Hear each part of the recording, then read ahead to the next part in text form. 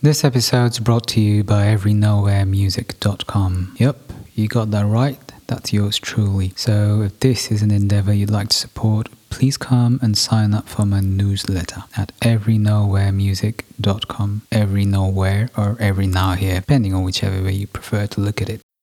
What's up, folks? Here's your friendly neighborhood TL again. It's been a while since we put a podcast episode out. I have been struggling to balance the lives of a podcaster and a regular touring musician. I've been on tour this past few weeks, and it's only been this week that I've had the time to get back to my podcast editing and my podcast life. And the rest of what I do when I'm not on tour and in the studio. Okay, Rouhangeze is a star, from being a 15-year-old entrepreneur who opened her own studio and label in Maritius back in the day, to the time where she made her debut at Ronnie Scott's in London with some of the most well-established and respected musicians. This story is an absolute source of inspiration, and if you feel as inspired as I do, you will know exactly why I enjoyed recording this conversation as much as I did for the third time almost. We talk about that too, how the first two didn't really work, and it's rare for me not to be bothered about something like that at all. Before we go ahead with the podcast though, I would want to remind you again that this is a completely independent production. So if you find any value in it whatsoever, if you find any of this insight for helpful, please help support this endeavor by going and subscribing to our show on a podcast platform of your choice. Give us a review if you're feeling particularly generous, and share the little blurbs we share on social media. It's on my Instagram page, everynowheremusic.com, or even the Tapasya Loading Instagram page, which you can find on the website. Last but not the least, I would also like to remind you that my artist development course is open to pre-enroll, which you can do now with a straight off 80% discount. And this is something I'm only offering for a limited period. You get a massive mammoth 80% off if you pre-enroll for the course before it launches over the next few weeks. This course has been built on 3 years of research and real life experiences, both as working as a mentor with artists I talk to, and my own 25-year-old career as an independent international musician. And now let's move on to this wonderful podcast episode with my dear friend Rouhangeze Baichoo. Hello fellow beings, welcome to Tapasya Loading, a safe space to attempt honest, raw and authentic conversation in homage to the ancient act of stoking a sacred fire. Officially on tape. Welcome Rouhangeze. Ooh la la. Ooh la la indeed. Hello, how are you? I'm awesome. It's so good to connect with you again. It's been too long already. Yeah, I know. It's been too long. Our first attempt at recording last year in London was one of the longest recording sessions we've done. That was 3 hours long, I remember. That was 3 hours long, yeah. And even though we ran into technical difficulties eventually, I don't regret a single minute. Likewise. And that grub you cooked up, by the way, definitely one of the best dinners I had in London that tour. Oh, that was aubergine parmigiano. Is that a Mauritian specialty? No, not at all. I think it's Italian. Oh, you're pretty bloody good at it. Thank you. I'm glad you loved it. I loved it indeed, and I loved the listening session we did, and Thomas joining us later on. It was just such a wonderful evening, all the right vibes, and meaningful conversation, meaningful listening. It's such a privilege to be around people who actually have listening skills, like legit listening skills. One of the biggest luxuries in our lives, I'd say. Yes, I mean, it was lovely to actually get take a peek into your music as well. Thank you, likewise. Yeah. You just gave me one of the first topics I'd like to dig into, which is getting a peek into music that really, resonates with you. The earliest part of your career was in Mauritius. Yes. And you did start off working as a professional singer in Mauritius. You want to take us through what that was like? It seems to have been quite a kind of paradoxical experience, all things considered, the earlier parts of it, from what I gather. Yes, I started singing very early. I was 4 or 5 years old. Wow, that's really early. Yes, I started singing for the Baha'i community at first, and then went on to do more music at school, primary school. That's where, I entered a few competitions on the conservatoire. And then the second time I participated in Western music category, I won the first prize. I was 11 years old. Wow. But throughout these years, I've been singing, doing a lot of charity work, yes, with music. And that was a fabulous experience. And at the time, of course, I was a child. I didn't know anything about being a professional musician, a professional singer. And it was purely to serve others at the time. Wow. Using my voice to share a message. What was the message? Several things, actually. For example, the UNICEF, the UNICEF, I was singing for the UNICEF whenever they were organizing events for children. And it was all about love, unity, and how to protect children and provide education and support, especially deprived areas of Mauritius. And also later on, it was for, women, children's welfare, and then also campaigns for prevention of AIDS. Wow. To raise funds for deprived areas and to provide education or support whenever needed. Wow, that's a really, really noble cause to have as your message as a 4-year-old singer/musician. Yes, it was exciting at the time. It really felt like I had a purpose, And you were 4 at the time?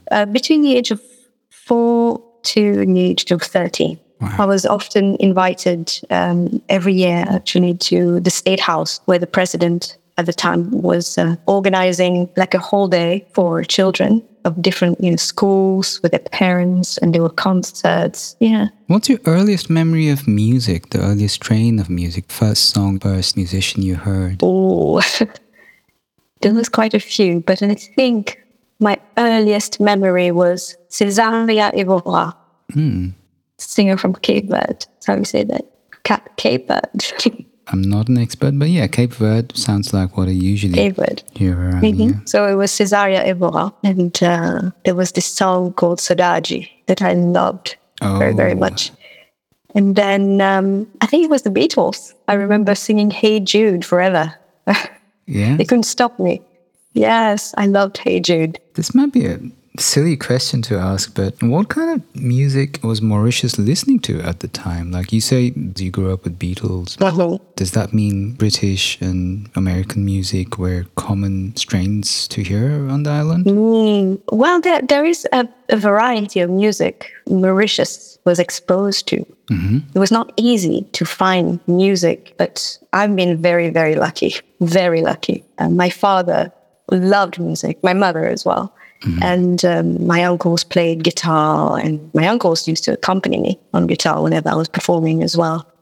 My father had friends abroad, and they were sending music over to him. So at the time, I was very lucky to discover Grace Jones, for example, the Beatles, Dire Straits. These were the first records that ignited my love for music, mainly, yes, British music. Interesting. The British sound. You wouldn't happen to be a Pink Floyd fan as well, would you, by any chance? Oh, totally. Oh, totally. yes, bingo. Oh, I grew Totally. up. Yeah, I love those guys. All right, I like where this is headed. Actually, that doesn't surprise me listening to your production ethic. Something I want to dig into in a bit. I love your work as a producer. Thank you. You say you were lucky having access to that kind of music. Does this mean most of your peers, most of the people you grew around with didn't have that kind of access? No, nobody could relate to the stuff I was listening to. Really? In primary school, even at college, And that must be interesting. It was it was interesting. Later on in my teenage years, we had a lot of pop music that my friends were listening to, and I tried to get into that a little bit. So I sort of joined in a little bit to, get together with my friends. That was interesting. But before that, it was a very lonely place in a sense that it was me and my music, the stuff that I was listening to, and nobody could relate to. There's a lot of local music that was promoted at the time. So you'd hear a lot of local artists and also a lot of Hindustani music. Really? Yes. When you say Hindustani, do you mean South Asian classical music or Bollywood music? Or I'd say more Bollywood music. Oh, so Bollywood music was not foreign to you either? No, not at all. That was interesting. You could hear it everywhere. No way. I had no idea. Yes. I had no idea Mauritius has Bollywood music playing around it. Wow. Yes, 60% of the population at the time were Hindu. Huh. But my father had a record of Ravi Shankar. And my love of Indian classical music started there. You know, the album Passages with Philip Glass, that was incredible, mind-blowing. Fell in love with the sitar, the tabla. And, you know, I was really, really proud of my roots, you know, my Indian roots. When I heard this album, I was like, wow, what a rich cultural heritage I have. I felt that I belong, you know, to this beauty. I remember the effect that it had on me. And of course, the fusion of music in Indian classical music and Philip Glass's input on that, the whole orchestra and everything was so grand. Beautiful, beautiful. And it was an album that marked me. That is beautiful. Football. Wow, that's fascinating. So I'm trying to summarize this. You're already active as a practicing musician by the time you're 4, which is like super young. And between the ages of 4 and 13, you already started performing in multiple capacities, varying capacities. 4. You have the, well, for lack of a better term, for some reason, through your parents, you have the quote-unquote privilege of having access to all this music from the UK and the States, who a lot of your peers don't have access to, which makes you feel a little lonely, but also gives you this special connection to music. And you're also growing up around local island music and Indian music, which also gives you a sense of belonging and pride in your heritage. That's a very diverse stream of influences and emotions to grow around, especially at the age of 4. Yes. How did you process all of this? Well, I think I've been exposed to absolutely everything at the beginning, you know, starting from the Beatles, Cesaria Evora, that wonderful voice, you know, Sade, Grace Jones, rock music, you know, the Police. Dang, how have we not played together yet, Rouhangeze? These are like literally the music I grew up on. Okay, I went off on a tangent. How have we not made music yet together? We need to change that soon, by the way. But yeah, keep going. And then also there was the whole influence of French music, French pop music mainly, which, you know, my mum was listening to quite a bit, actually. Patricia Cass, the rock operas, you know, like Starmania and Moran. At the end of her career, in the last maybe 10 years of her career, she went from pop rock to do jazz as well. So there was all of that, you know, music. And then something happened around the age of 10, 11. I discovered Jan Garbarek. Interesting. The hallmark of ECM, as you know. And that showed me a new dimension. Jan Garbarek, really? That is so interesting. And I didn't know at the time that it was called, you know, jazz. I mean, it was my first encounter with jazz, really. But it was not, you know, American or like European jazz, really. Wow, I feel like we've been living parallel lives. You know, my first official legit confrontation with jazz was with Jean-Loup Ponty and Jan Garbarek. I was around 8 or 9. Jean-Luc Ponty. Yeah, Jean-Luc Ponty and Jan Garbarek. Like, you know, that album they collaborated on. And I didn't know it was jazz either at the time. And I mean, some people would debate the label jazz being used to label that music anyways. But that would be my first close shave with jazz as well. So, wow. And I was in Libya at the time, of all places in the world. Okay. Yeah. So, keep going. Sorry, keep interrupting you. Yeah. Then that was like, of course, you know, reggae is very prominent in Mauritius. My father had the Bob Marley, Alpha Blondie, you know, this kind of artists. And that was, you know, it was really like so many, you know, genres and styles of music that I was exposed to. I feel very, very fortunate indeed to have discovered all this. Yeah. I feel you. I think it is indeed a very fortunate backdrop to grow up amidst. That's beautiful, Rouhangeze. When did you know you were going to be a professional musician? I was 15 when I decided. Because I remember at the time, at 15, you're supposed to choose your subjects, you know, at college. That's a Mauritian thing. Cambridge. Right. And so we're supposed to choose between art, science, and business. And for some reason, I picked the subject that I had the least connection with, which was business. So I went on to do economics, accounting, and business studies as a whole. That is crazy. So did I. That's exactly what I did too in school. Incredible. Wow. And mostly because, this is really weird at this point. Keep going though. Mm-hmm. So because I felt like art was not something that, of course you learn techniques and stuff. And I did 3 years of arts at school. But I never really enjoyed the classes, really, the teachers, the way they were. Bingo. And same for science as well. I felt like everything was so closed and they were not teaching you how to think. Absolutely. They were putting you in a very small box, and wherever you would go, you would try to go out of that and really go to the spiritual side of things, explore your creativity and put it on a piece of paper. I had trouble with that. I had a lot of difficulty to conform. So I thought, no, this system doesn't work for me. I am going to end up very, very frustrated. I can so relate. That's exactly the reason I didn't take up arts in school.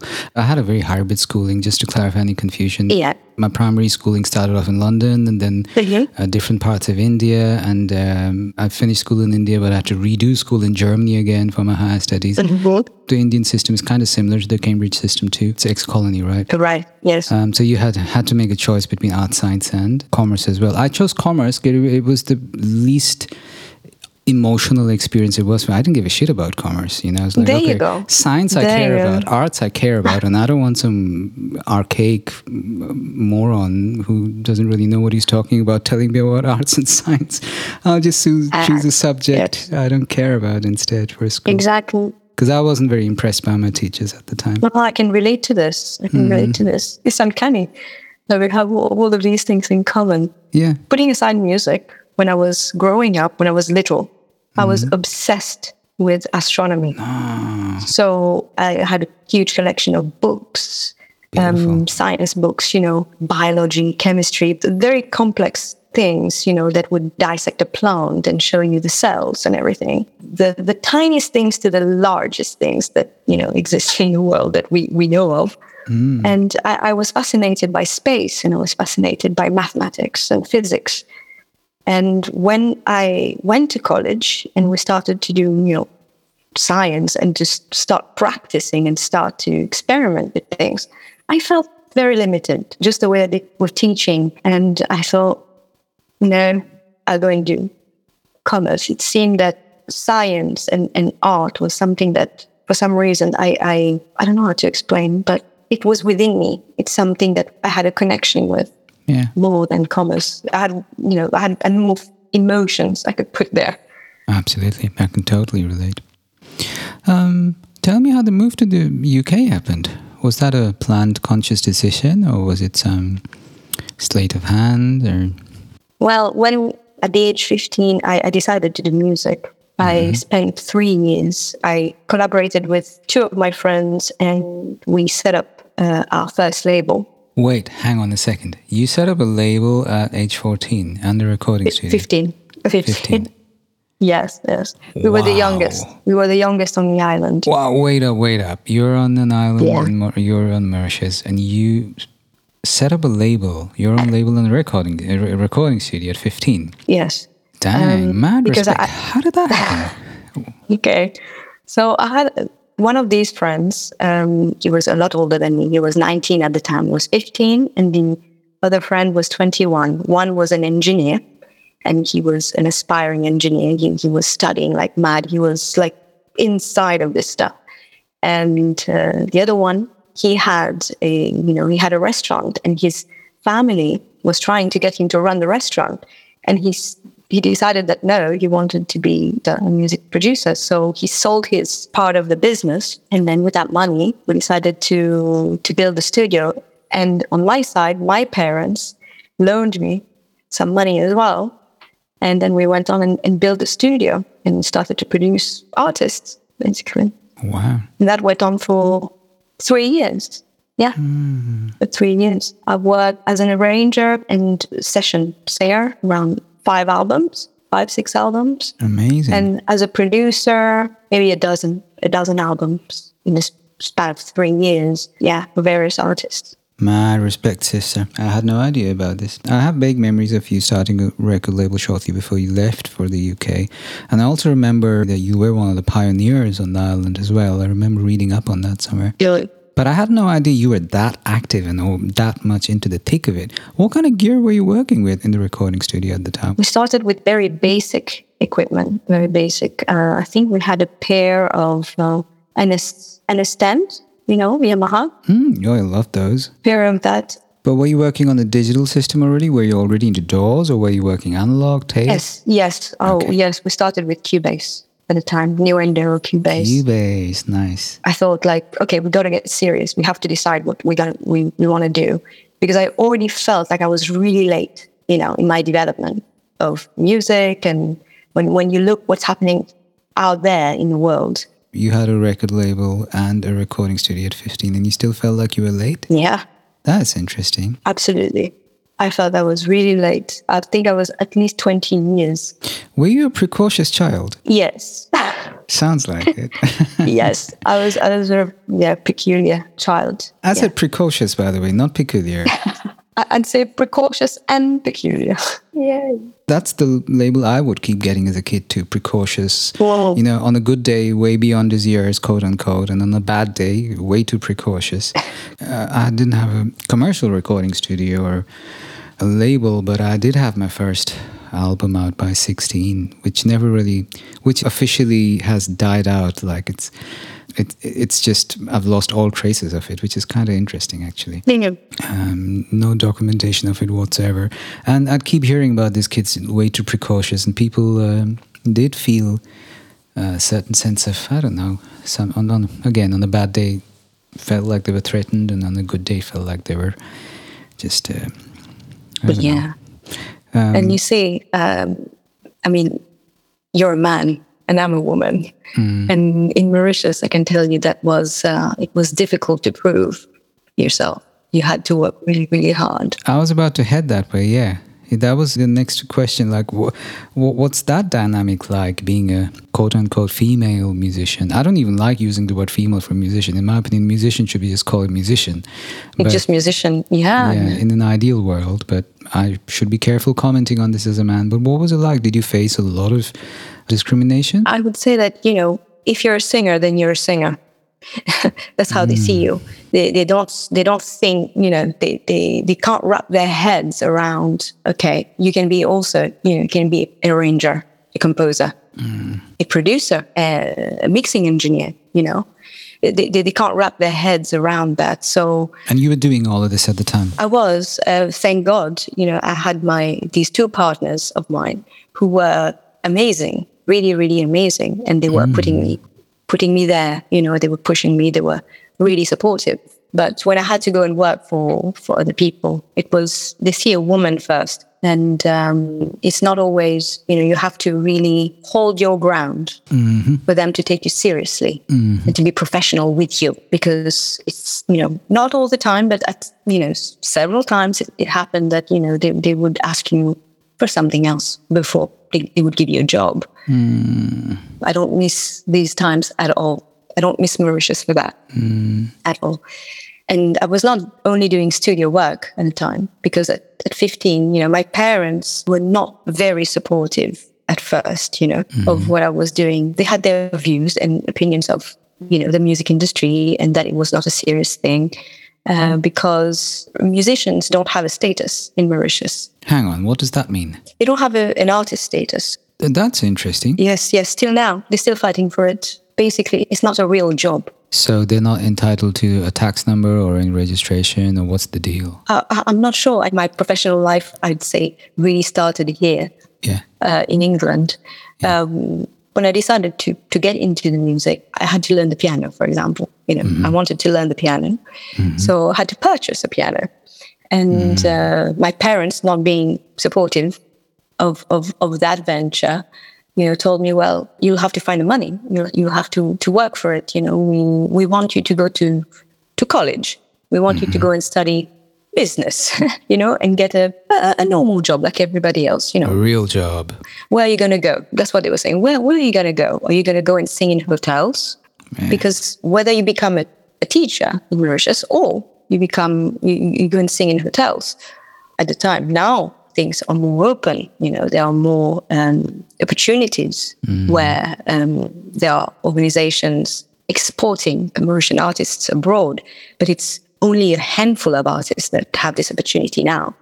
So it was very, you would end up like in a fishbowl. It's a fishbowl. Just go round and round and round and round around the hotels. There are around 250 hotels in Mauritius, if I'm correct, that number. So yeah, I think you would survive, but that's what you would end up doing. And at the time, there was a lot of piracy. We were fighting that. And like you have PRs for music in England, over there was something that was called the Maza, but it's quite corrupted. The money of artists that they were collecting, from radios or sales of albums were being stolen. And so all of that, my parents were scared. They were not comfortable with the idea. So I had to go to work. So I was doing these albums. I was singing as a session singer and singing in hotels. There were some jazz clubs. Well, I say jazz clubs. There were 2 jazz clubs on the island at the time, where they were playing jazz every Saturday or every Thursday or something like that, twice a week. And you'd be lucky to get a gig. Intimately familiar. So I was doing the hotel circuit just to fund my piano. Yeah. And I did this for 3 years. Yeah, alongside the studio work and going to school and going to college. Mate, this is really weird. This is literally how I started my career off in India, by the way. The 10 years I lived there. I started working as a musician. I signed my first contract at 17. Started with an apprenticeship at 16 by the time I was working. By that time I was working professionally with a very well-established artist in town. Well, actually, all over the country. And he got us this regular gig as part of his working band at the city's, one of the city's most prestigious music clubs, actually. Oh, right. Yeah, I mean, we tour every now and then, but it was mostly at least half of the music scene, so to speak, in the city was built on hotels. It was hotel lounges, like the working musician, the ones who were actually making money at the time. And the music landscape's changed enormously in India since, by the way. It's one of the biggest industries now. It's one of the top 5 players. That's a whole different thing. But at the time, this was 96 to 98 I'm talking about. All you did, the only real gigs you played as a working musician in town had their entire infrastructure actually kind of based on hotels. Yeah, wow. That's how I saved it for my first recording gear and recording sessions. I would literally save up so I could then hit the studio and rushedly record 6 songs in a day or something. Wow. Can very well relate, but okay, your turn again. What happens then? Sorry, I keep butting in with my stories in between, but that was great. It's great. It's just quite uncanny, the parallels. I mean, it was not all bad because I used the time, that was sort of performing in hotels because I was learning new repertoire. And that was, my opportunity to actually, learn all these standards, the jazz standards and all that. Oh, yeah. It's a great school. Oh, it's great. I got to ask this, though. I mean, again, we are on that specific topic again. What was it like? I mean, you were this young, beautiful girl in a hotel, and I can imagine a lot of your audiences were drunk dudes or whatever. Did you have to deal with a lot of misogyny there? In the hotels? No, the clients, no. From the clients, never. Interesting. Actually. Okay. From the clients, it was always nice, respectful, lovely, normal. Beautiful. So audiences were always respectful and enjoyed what you were doing. Yes. No, the hotels, they're like these 5-star hotels and stuff. So these are tourists. Tourists, expats, gotcha. That's one major difference between my experiences because, a lot of our clientele at the time were just rich locals who had a lot of money, not necessarily a lot of taste to show for it, if you know what I mean. So, oh, yes, I know what you mean. Sorry, keep going. Saturday nights, when I was done with the hotel, then I would go to the jazz club. And there we would, explore more, doing more fusion kind of music. That's why I discovered quite a few things with myself, my voice and playing with a band that was really adventurous. The musicians were awesome. Really, really great. So that's where the underground experimentation and the fusion stuff was happening then? Yes, that's where and I was young. So I was 15, 16, so it's quite young. And everybody they were like veterans to me, So everybody was a teacher. Beautiful. And that's how I met Lindley Mart for the first time as well. Bass player. Have you ever asked yourself if you need a mentor? Because I'm pretty sure everyone, including me, does. If you struggle to navigate the nuances of your personal artistic goals with the lifestyle of a professional artist, you're not alone. The amount of self-doubt and rejection we deal with in a day is often more than what other professions are confronted with in years. I've been there, so I know. Whether you're starting out on your artistic journey, seeking growth, or just looking to deepen your artistic practice, mentorship can be the key that unlocks those doors to your potential.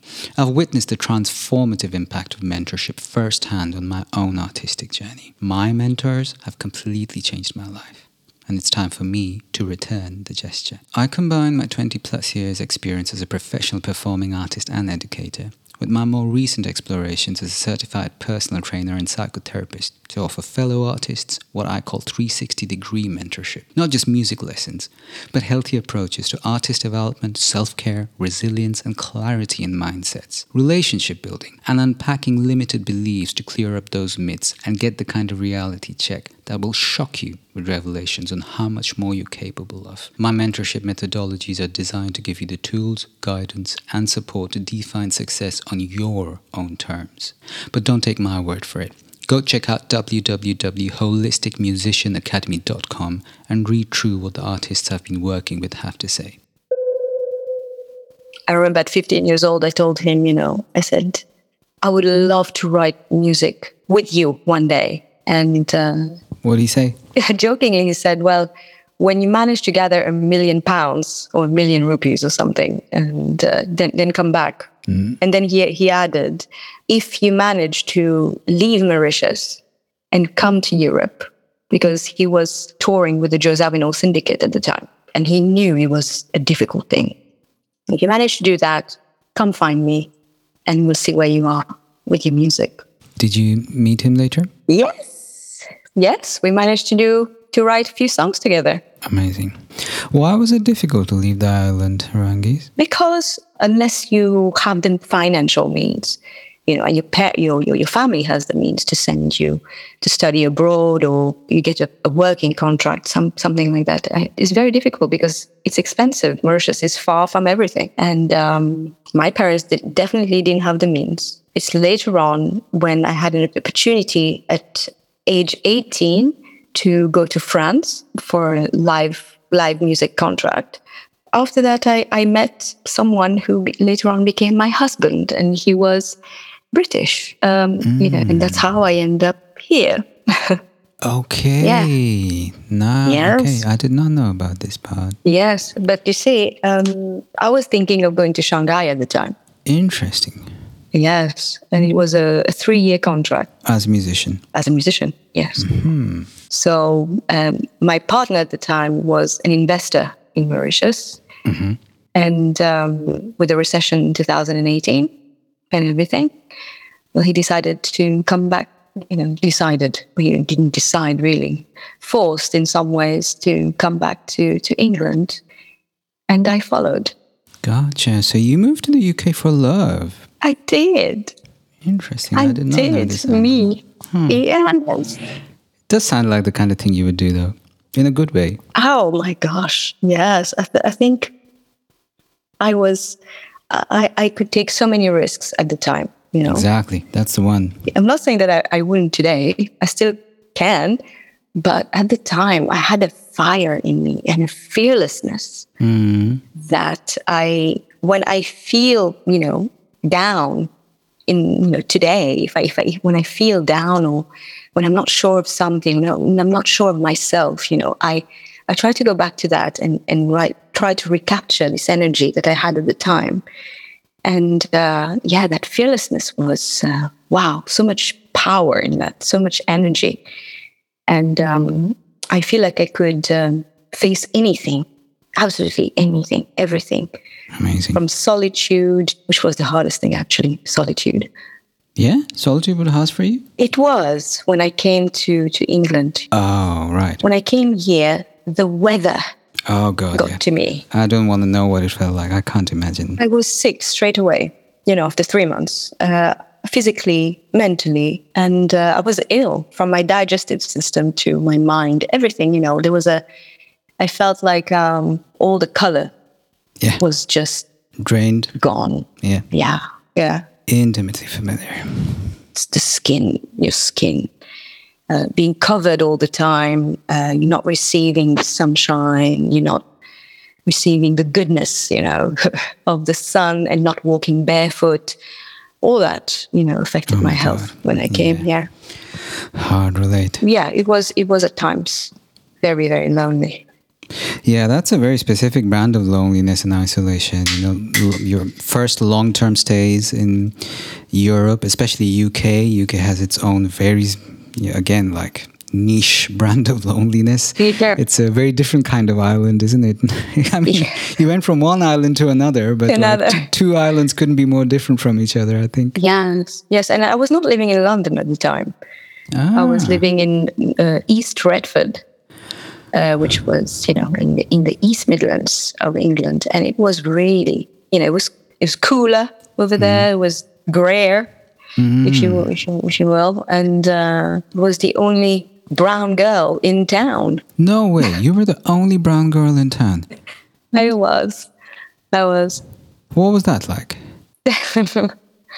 I was turning heads, let's put it this way. Wow. That is a lot of heads. May I ask which year this was? This was in 2008.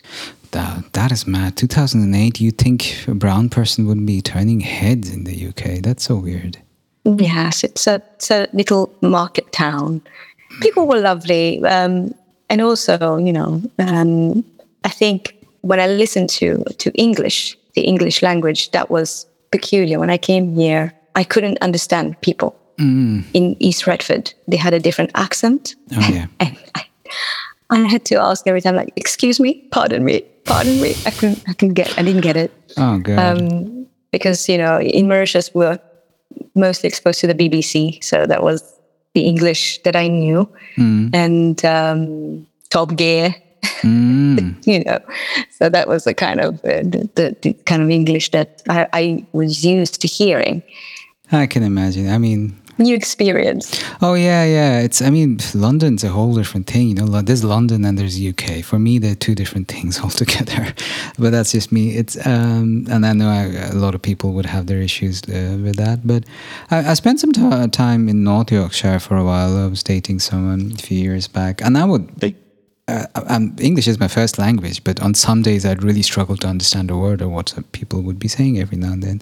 And it was a very, very strange feeling to, hey, hang on a second. This is my first language. How the hell can I not understand what this person is saying? They're speaking the same language I am. It's rarely happened to me. It's happened to me in South India every now and then as a kid. I remember that was another culture shock where I would really struggle to understand the accent, because South India has a very, very, very strong accent. But you speak Tamil in South India? Some parts. And English. English is still official language in India, and especially down south. Actually, most people are native English speakers. But it's a dialect, really. One could argue the way they speak. It's some days I'll struggle there too. But at least, in South India, it's still an acknowledged dialect in a way, because it is mixed with local languages. Mm-hmm. So it's not like, quote unquote, a pure version of the language. Whereas this was in the UK, this was like in the Queen's country. And yet I could understand about half the sentences most of the people were saying to me. It was a weird feeling. I can really relate. Yeah. I had 1 month to prepare to leave Mauritius. We had to do this quite quickly, and so it was 1 month. Yeah. May I ask you what you did to prepare yourself? Well, I had to finish an album. I was in the middle of mixing an album, and basically what happened is that we came to England. We came to London for a month. as a holiday, and then went back to Mauritius. We went back to Mauritius with equipment, so I bought some speakers, a new sound card, and everything, and a new audio interface. I was ready to start mixing, and then we had a letter from the Home Office and things like that, and then we had a month to prepare. So I spent that month between spending a bit of time with my family and finishing an album that I was working on.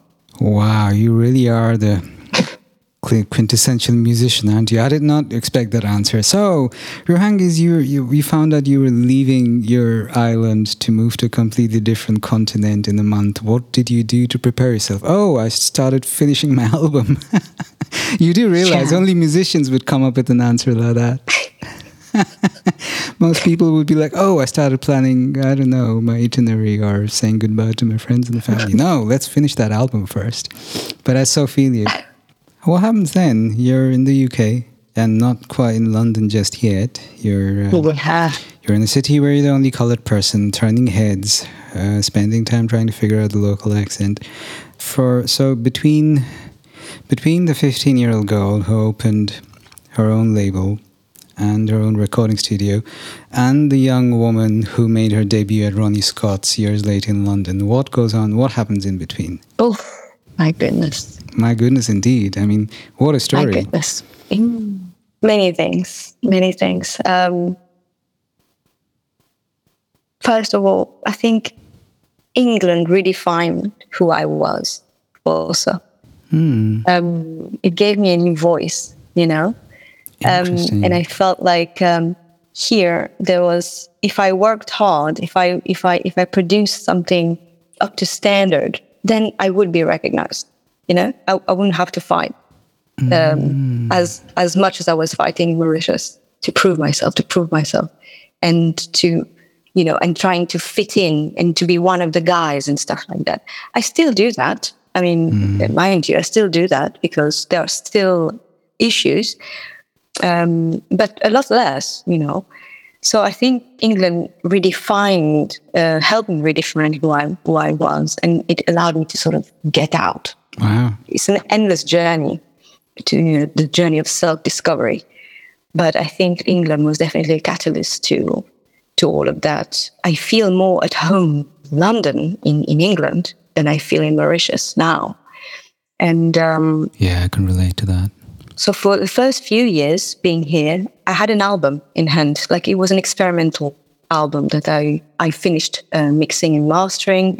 And then we did some remixes of them, some club remixes. And from that, you know, it was played in Ibiza and in clubs and all that, you know. Wow. We promoted it with Mark Loverush, UK. Then I put the songs through to songwriting competition. I can't remember what the name of the competition anymore, but it went into the, you know, as a finalist or semi-finalist, a few of them. I can't remember very well now. But that was like my start here. And then trying to get in touch with the people that I knew, in a sense that I knew. I've met Erica Papoulet in a recording studio in Mauritius. Awesome. Erica Papoulet, do you know Erica Papoulet? Rings a bell. Jog my memory, please. He plays bass with Nitin Soni. Right, yeah. Also with Cat Stevens, Yusuf Islam, Cat Stevens. And he produced Plan B. He played guitar for Nene Sherry, was the musical director for Daniel Bedingfield. And yeah, so I met him in Mauritius at the time. And I remember he saying that he lives in London. And if I ever come to London, you know, to get in touch. So I've tried to contact him for at least 5 years. And he was not online. He was not on social media. It was just, I heard that Incognito, you know, Bluey. Yeah. Are you friends with Bluey? Friends? I wouldn't say we're friends. We never met in person, actually. We met once, but very, very briefly. So I thought, all right, there's 2 Mauritians that I know, 2 Mauritians, British Mauritian, you know, that I've heard of, that I could potentially get in touch. And that came 5 years later, that I reconnected with Erica Papoulet. Interesting. And during these 5 years, I went on to study music business, consisted of management, publishing, touring. Then I started working with Eric Papoulet as a manager. I became his manager for his band, The Synergy. What was that like, those shoes? Well, you see, for part of the course was to do a case study. You had to invent some kind of band, a situation that you would, create a project out of. And the goal was to bring the product to market. When I got in touch with Eric at the time, he invited me at Real World Studios. He was working on Natasha Bedingfield's album at the time with David McEwan. And so I went there, we connected, we had a nice chat and catch up. And then he told me about his band. And I thought wow, that'd be awesome if I took this band, took charge of the band and helped him to bring his music to market and put it as part of my project for school as well. So I did. And, through Eric, I connected with a lot of other musicians and whatnot. Mm-hmm. But before that, you see, when I moved to London, I made the acquaintance of a fantastic producer, Mike Collins. And he contacted me via LinkedIn, and he was looking for a singer who could sing in French. He was doing an album of French songs, and he wanted to explore that. And he contacted me, and I went for an audition. And he became my first mentor. That's amazing. Yeah. He worked with quite a few people. Light of the World. Rings a bell. Rings a bell. But so he was one of the producers for Light of the World. London Town. There was this funk, British funk. Oh yeah, now I remember now. Yeah. Yes. Wow. So that was him. Love this guy. And he was one. One of the, I'd say, if not one of the pioneers. He took me under his wing. As a production apprentice? Yes, as an apprentice. Yes. We worked for several months together, refining my voice in studio, different microphones, and practicing, recording. Oh, that's interesting. So were you working on practicing on being a studio vocalist or a studio engineer or a little bit of both? Like finding your voice as a studio singer? Yes, I wanted to learn more because at the time I was working mainly on my own in Mauritius until I came here, and met Mike. Then I saw the inside of but it was still a home studio, but it was state-of-the-art home studio. High-end. Yes, it was incredible. Studio gear and consoles and sound. And he was the one who actually advised me to go and take the course in music business here. He said to me, you are here in a new place. Being as Mauritius doesn't have all of that, it would be great if you actually explored how it all works here and put yourself in the shoes of a manager, to become a manageable artist, to understand where you're putting your feet, to understand the law, to understand your contracts, understand your rights. Sounds like brilliant advice, actually. You're very lucky to have had a mentor like that. Yeah, yes. Sadly, he passed away in 2018. I'm sorry to hear. So, yes. Wow, that's quite recent. Yes. He was family to me here. When I met him, my life changed. I started to network. He was taking me to gigs, and I met a lot of different musicians who came to the studio to record. I met Winston Blissett, who was the bass player of Massive Attack, and wow.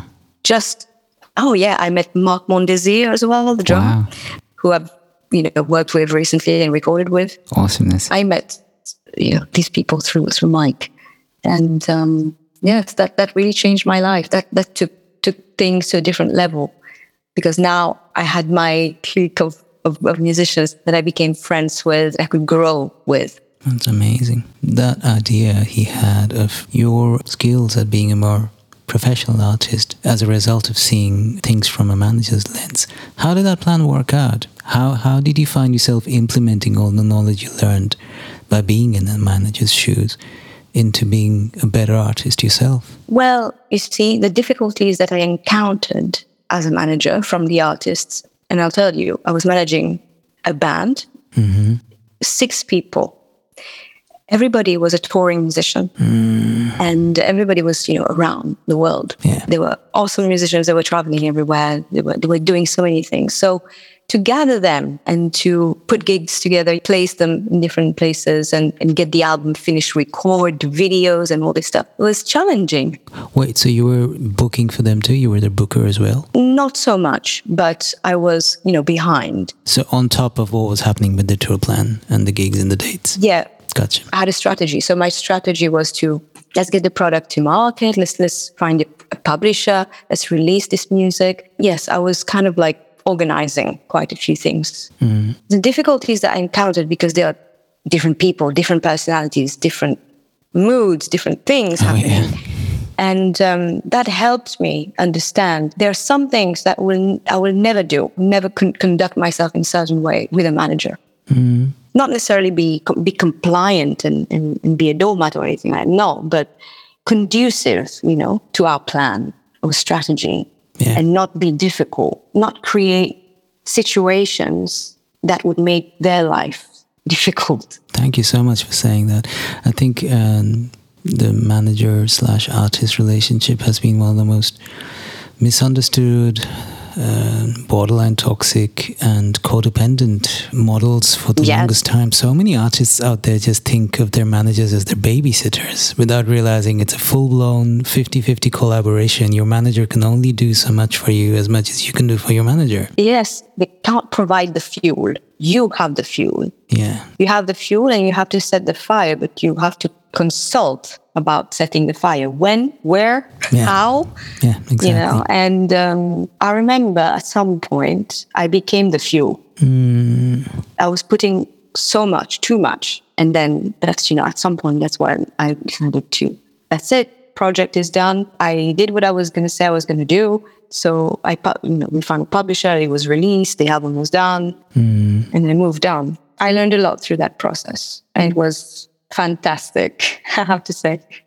So for our listeners, and some of our listeners are younger artists or up-and-coming artists or even long-term artists looking for more sustainable ways to build their career, what would you say are the 5 no-goes when working with the manager? Or if you want to look at it inversely, what are the 5 things you have to make sure you have in place if you're working with a manager? You have to have a good idea who you are.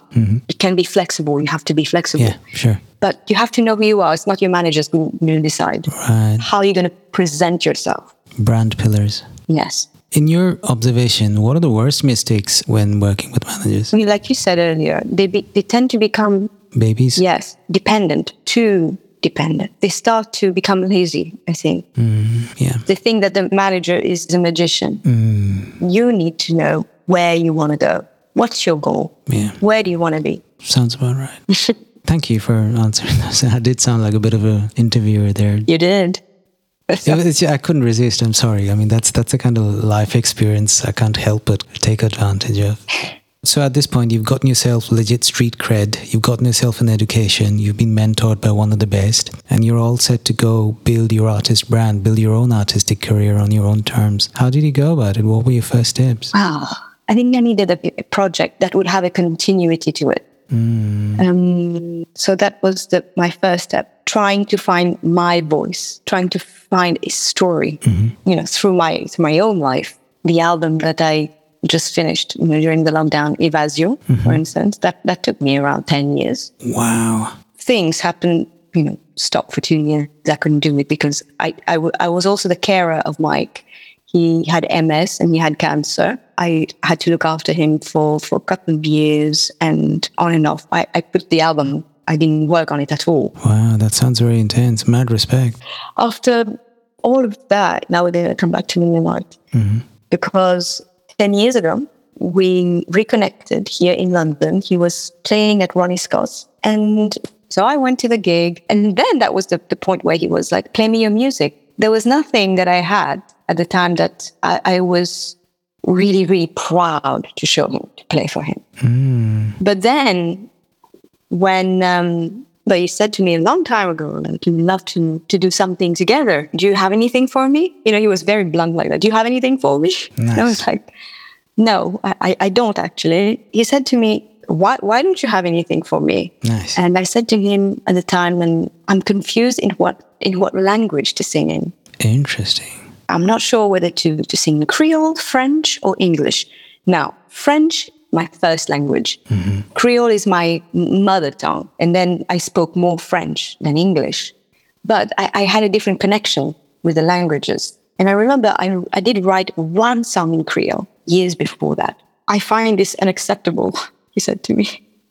And I find this unacceptable. Was he serious? Yeah, he was. He's very blunt. And he said to me, "But you do have stories, right?" I said, "Yes, I do. I do have stories, but I'm not sure. I'm confused." And somehow, when I start to think about it, it creates a blockage in me, and I can't put anything on a piece of paper. I end up writing instrumental music instead. And I can't put lyrics. There's only that one tune that I wrote in Creole. And he was shocked and a little bit. I could see the disappointment a little bit. And he went, "Okay, why don't we put the keyboard on, take a microphone, and let's jam." That was Lindsay Mart. I was scared. I was really worried because he said to me, "If you don't come up with a story right now, in any language, if you don't come up with a story right now, I will leave and you will never see me again." Wow, no pressure. No pressure. And I remember my tears were rolling in my eyes. I was petrified. And he was like, "Okay, go, let's do this. Let's do this. What are you waiting for?" And I had to shake myself, I had to shake myself, swallow my tears, and put myself in this state of mind that I can do it. It's now or never. I have to prove myself. I have to prove that I have these stories and I have a voice. It has to flow. We started the jam. A few minutes later, having composed myself, and I let everything go. It's like I had nothing to lose, And because I knew that if I let fear take over me, it would block me. It would block me. So I thought, okay, I have to let everything go. Now, right now. Now is the time to do it. And I started singing and I let everything go. We started to go for it. Suddenly, I started singing in Creole. And I was telling these beautiful stories from my childhood. Amazing. Describing the Bay of Grongo, being the north of the island where I used to live, the sounds I would hear, the birds, the scents, and all this coming in Creole poetry. And there it was. We jammed for 20 minutes like that. And after we were done, he stopped, he turned around and said, "There you go, you have it. You have it all," he said to me. Right there. You have it all. The emotion is there. I can feel that you are inside. You are inside of the music. You're not thinking. So there you go. Don't worry. Start writing. You got it. Amazing. And then I thought that would represent the first 10 years of my life in Mauritius as a child. Go there. Go to these memories and take the stories from there. And that was it. So my adventure with Evasio started right there with this ultimatum. Wow, from Lindsay Mart. Quite the beginning. I mean, that traces so much history, like from the young girl on the island who meets this legendary musician to the reunion almost a decade later, where he literally kind of puts you in the situation where you can't help but write the first song for your album. That's quite interesting. You went back to Mauritius recently, and you went back as a very well-respected and celebrated artist in residence at a major festival, at a major international festival. That must have been huge. At a personal level, it was the first time you were back in Mauritius, correct me if I'm wrong, since you moved to the UK? Yes. And yes. I mean, I can't even imagine. 13 years. Yeah. I can't even imagine what the feeling must have been like, especially after the pandemic. And so what was it like for you on a personal level, reconnecting with all your friends and family? And what was it like for you as an artist to kind of return at an entirely different phase of your career and thriving as an artist as well. Now, that was quite something prior to that show, and that was at the Mama Jazz Festival. Mm-hmm. So they invited me to open the festival together with Thomas as a duo. And when I received the news, and we started preparing for the show because we revamped our whole repertoire and we put the music that me and Thomas were performing as a band, as a duo, and then some of the songs from Baichoo. So the Creole songs, some English songs as well. Yeah. I had butterflies from dawn till dusk for a month. Wow. Can you imagine that? It's never happened to me. Wow, that sounds pretty intense, yeah. But it doesn't surprise me, though. I mean, there was so much to unpack. Being away from, I don't know if it's still home to you, but being away from where your journey started for that long. Yes. Also being at such a different stage of your career. I can imagine when you left the island, there were a lot of naysayers. That tends to be the pattern of these things. Funnily enough, when I left Mauritius, I had tunnel vision at the time. I remember when I went back to sort out my visa, my spousal visa, I did a concert, like a farewell concert. And I remember getting a review that was not very kind, you see. And they said like, oh, there she's confused. She doesn't know what she's doing. It's jazz, but we don't understand it. We don't understand why she's doing jazz, basically. That was the last review that I had. It was only one. It was one newspaper. Interesting. The rest was fine. And then People magazine gave me a cover, and it was to celebrate me, to wish me well on my travels to Europe. So I left the country with that. I left all the negativity there. I was like, oh no, I know what I'm doing. I know where I'm going. It's up to me to decide how my life is going to turn out. I love the sound of that. People were asking me to come for many, many years, But then when they invited me for this show, I felt ready for it. May I ask you why you waited 13 years to visit? That's a long time. There's a few reasons for that. When I had money, I didn't have the time, or I had to stay for certain reasons. When I had the time, I didn't have the money. That sort of thing. It was on and off like that. Or sometimes I just I was not ready to go there because of there's certain things I didn't want to face. For example, family conflicts and things like that. I just needed the distance, really. So I preferred to stay here. And also, Evasio required me, to stay here because it needed to be built on, not only on pain, but on nostalgia, on memories. And I felt like if I went before the album was finished, then I would somewhat ruin something, the magic. Wow. That makes a lot of sense, actually. I could have gone on holiday, but I just didn't want to do it. Wow. You just made me realize a lot of things. It was painful. I left India when I was 19. And even though I spent only about 12 years there, it wasn't the first part of my life. It was like my adolescence and pre-adolescence. But I remember leaving with a mission similar to what you described. Yeah. This is a one-way ticket. I'm all in, and music is what I'm going to do. I didn't come back for the first couple of years, but then I would start traveling frequently, and at the time I was even touring. And I realized now in hindsight, 23 years later, that it didn't help with the clarity, this constant back and forth. I think I would have done my career a little more justice if I'd made a clearer call on where my music really has its home. Because my music, I think at this point I can safely say the majority of its home, at least in the present, is in Europe. I don't think I play Indian music, even though there might be a connection somewhere. I'm definitely a very, very much a European product. And I think the constant traveling in between did not help me reach that conclusion as quickly as I could have. I don't say this with resentment, but I can completely understand the why behind this decision of yours. It was a bit of an eye-opener for me right now. Yeah.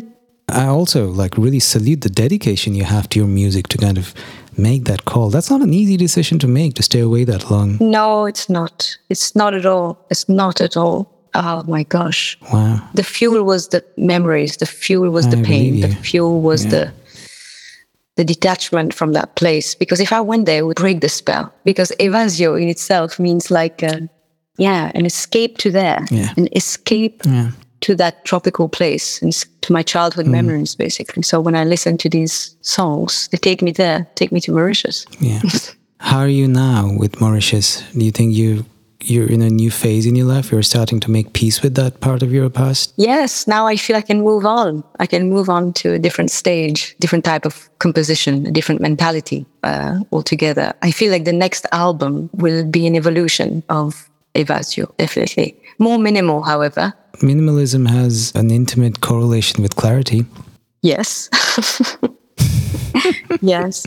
You see, when I went there, it was like an explosion of emotions, an explosion of everything. When we arrived there, the first week was media. We spent a lot of time with the media, and I realized how much it was a bit like going down memory lane, you see, because I remember these times. The welcome was so amazing. So much love there. I didn't expect that, you see. I didn't expect that at all.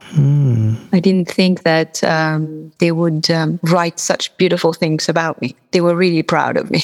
I'm so happy for you. Yeah, it's very humbling. At the show, I told them, I said, I come to you today with so much humility. I'm still a little girl. I come here with the spirit of that little girl who used to live by the sea, and who used to run barefoot on the beach in her garden and singing to the wind, singing in the wind.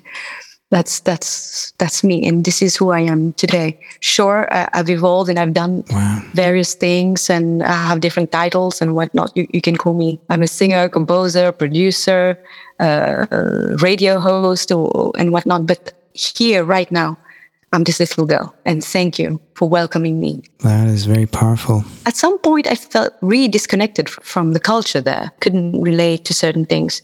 And there's still some things that I can't relate to. In some ways, I am angry. I want to save the musicians there. I want to do something for them. I want to do something for the artists there. So they know their rights and they can flourish. They have status. So many things that I want to do for them. And it angers me that the government is the way that it is. So I try to put this aside for many years. I thought I will study my ass off. I will learn as much as I can and acquire as many skills and knowledge as possible, so I can go there, have a voice, and do something, say something, empower them in some ways. So I think all of that was necessary in some ways. It was really important for me to stay away from the island. I kept in touch with the people that work in the Maza, or, there's some artists that I know they're fighting for artists' rights. I always keep in touch with them to know what's going on and trying to inspire them in some ways and tell them it's going to be okay. Keep doing what you're doing. The next generation is going to benefit from that. Unfortunately, we are the ones that have to sacrifice.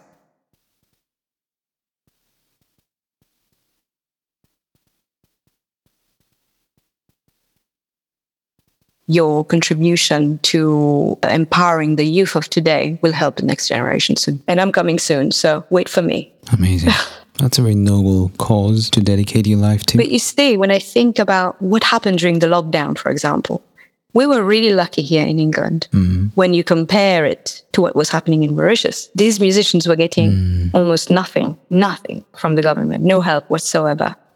I know musicians who had to go and do completely different jobs. They had to leave what they were doing. Yeah. Really amazing musicians. I was heartbroken, really, really heartbroken. Yeah. So when I think about me being there and doing what I'm doing here, and it's already difficult here. It's not easy here either. It's not like, it's a walk in the park. It's treacherous. It's a treacherous road over there.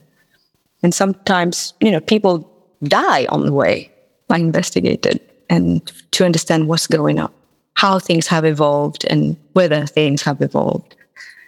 Certain things have and certain things still not. But it's slightly better than it used to be.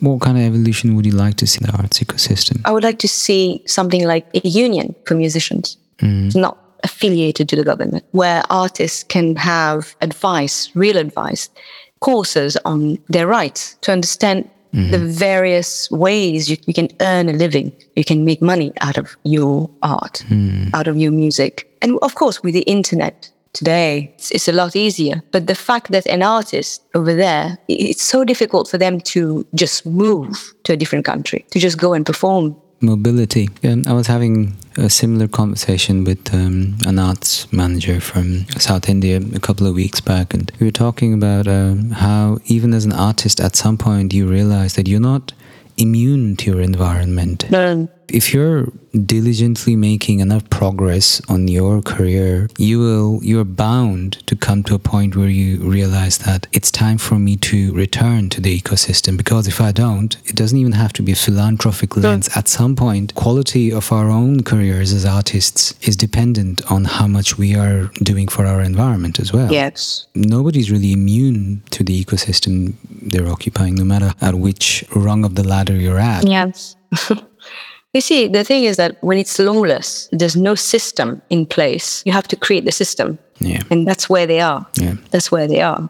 Yeah. It's such a mindfuck if you're based in a country like the UK or Germany even, where the system is so well established in comparison to many other parts of the world, where even getting a hang for the system is hard work. You know, it's one thing for a system to exist. It's another to learn how to navigate it. It's actually work.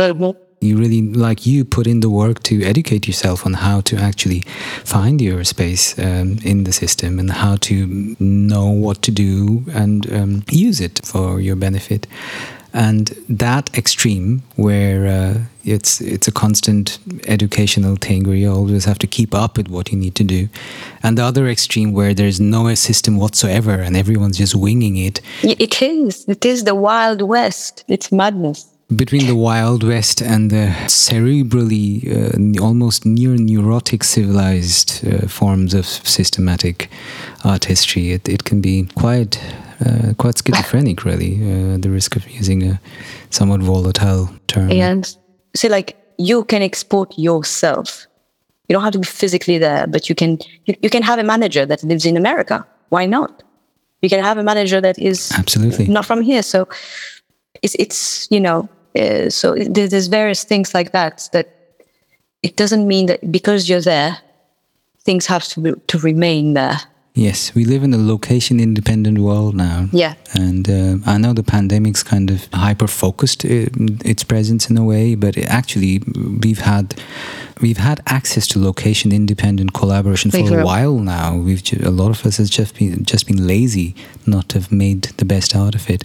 And it's high time we kind of wake up to these possibilities and make sure we're using it for our benefit. I don't want to say using it to our advantage, because that sounds a little contriving. That's not what I'm getting at. But just to make sure that we use these resources out there. They're just waiting to be used and waiting to be embraced, rather. And it's imperative that artists from all around the world do it. So much of the system has been flattened now thanks to the internet. It's not all good.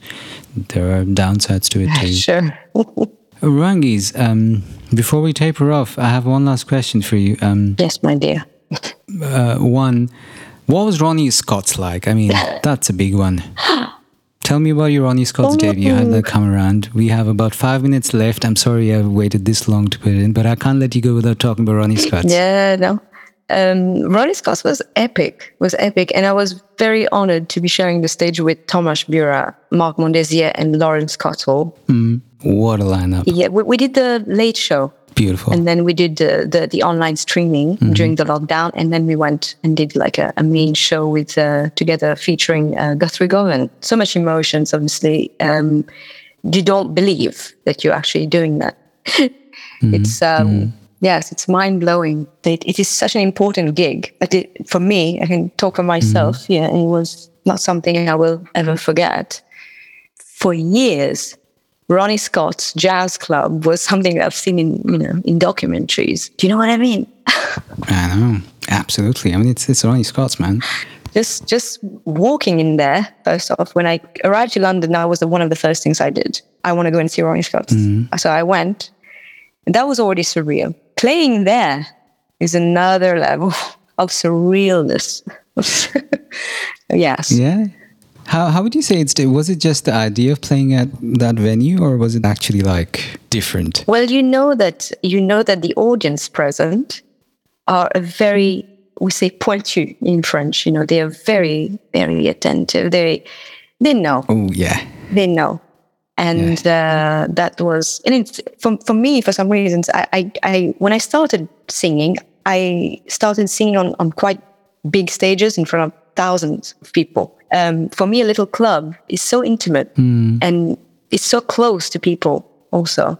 Yeah. So that was a little bit daunting. Yeah. It's not easy music. It's not like, you've got to be super attentive. Everything is going on fifth gear. It starts on fifth gear. It ends on fifth gear.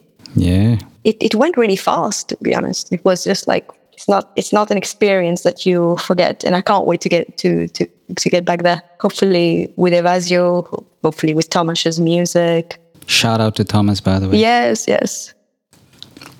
It's cool. Thank you. Rouhangeze, we have exactly about 2 minutes left. We're kind of over, but I have one audience question here. Okay. I just realized some of them have been addressed already, but this one keeps coming up, and I'd like to definitely have your take on this. Well, I'm going to rephrase ever so slightly. Basically, it addresses your thoughts on safety for women in the in the music industry. What are your tips to keep safe?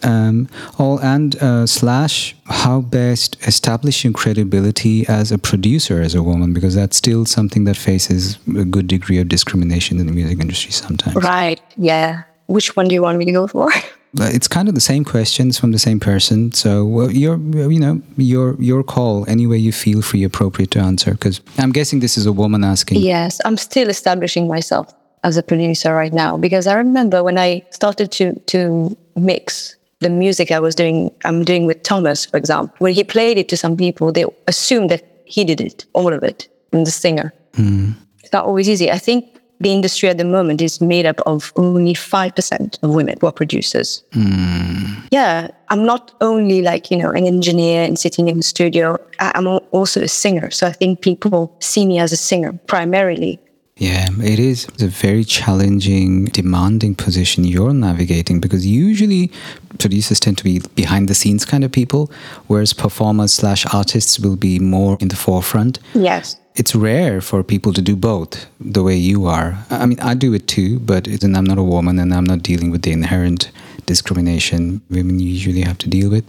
So it is quite a lot that's being demanded of you. Yes. And there are different kinds of producers as well.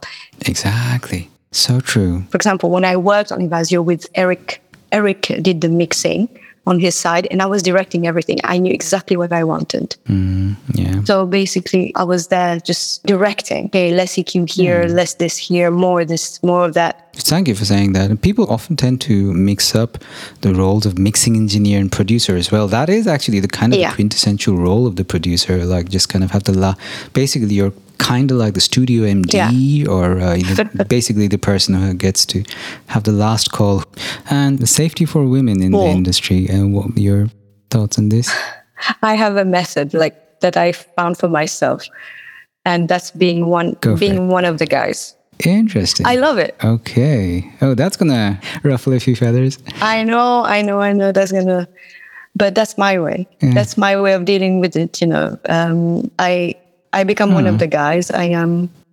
So I'm a chameleon. So I don't have any problems adapting to a situation, to a place, or to the people around me to make things flow. When I'm in a working environment, I am careful about what I wear, how I sit, and how I conduct myself. I encounter more men than women in the industry. So there's quite a debate about this thing, but I personally feel comfortable to be one of the guys and to make everybody feel comfortable. I don't have a problem with that at all. Not to hijack Tell what me. you're saying, but I do find, first of all, thank you for sharing that. I think I personally find it very resonant that you just kind of stick to your guns and just be open about your approach to it. Everybody's different. It's an individual choice. Yeah, for me, there is a place for everything. There is a way to conduct yourself, that I sort of, I like. I can become many things. Absolutely, and that is your right to do so. Not that you needed me to confirm that, just to clarify. I also find it really resonant that, I mean, the way I interpret it, again, not to hijack this or not to mansplain, basically be the person you're comfortable being. Yes. Yes. Yeah. Yes, and that doesn't say, I mean, recently if we have time still, I can explain very, very quickly. I had to leave I can't give too many details about this, but I was subject to sexual harassment. Shit, I'm sorry. In a very, very serious way. And I had to leave a project, very big project. And I had to leave that. And it's a pity. I'm really sorry to hear. Sometimes, you don't have control. You have control over what you do, how you are, how you conduct yourself, but you don't have control over the person in front of you. Yeah, it happens. It's a pity that it does, but it does. Since I've been in London, that was the first time I had to leave a project. Well, I'm really sorry you had to go through that. I mean, a lot of the artists I work with, mentor as well, happen to be younger women in their earlier 20s or even, older. It is, I wish I wasn't saying this, but it is not funny how common this is. It is, music is such an intimate space, it's so easy for someone to exploit it. It's just a very, very... it's a bad move to break that code. To exploit that vulnerability of a co-artist is really not very good karma at all. And I shouldn't comment without knowing details about this, but for my listeners, all I can say is just it is so imperative to respect the intimacy of music without projecting anything inappropriate onto it. What's your source of sustenance to keep on moving? Where do you find your energy when something like this comes across you? Because these things can be vampires for your energy, right? Yes, it took me several months to get over that. It required me talking a lot to the people that I love, my friends, to be open about it, because it was very embarrassing. It was embarrassing, and I felt like... maybe I encouraged this. Maybe I did something. Maybe I said something. Maybe there was something, I allowed this to happen. Lots of guilt. But talking it through and try to put the guilt and the shame away. My source of sustenance, as you asked, was, talking about it and do a lot of meditation. Goodness, meditation. I think what sustained me also was more music, new music, more music. And being supported by friends, by loving friends and family and colleagues. Yeah. But there are beautiful projects in the pipeline. I'm writing new music with Thomas Bura, so he's writing some incredible music, and I can't wait to release Evasio and... Rouhangeze, it means a lot to me that we finally made this happen. I think this is our third attempt at recording. Doesn't say a lot about us as producers, is it? You'd think two music producers would be better at doing this. But took us three attempts to finally nail this. I'm so glad we made it happen, though. Yes, it was wonderful. Thank you very much. I think now the next step is just to get together and do some music, Hell yeah. We're going to have to make sure we get to that sometime soon once we have a little more... it looks like we're both dealing with some major deadlines here at the moment, but I'm totally holding a candle to that vision. Gratitude from the bottom of my heart for listening till the very end. Please consider taking a minute to subscribe to our show so you know when the next episode is out. This is a labor of love, one I hope snowballs into one that's sustainable in its attempt to support independent thought and authentic relating. While having you as a regular member of our audience is what makes that a realistic prospect. Much love, and talk soon. Just another voice out in the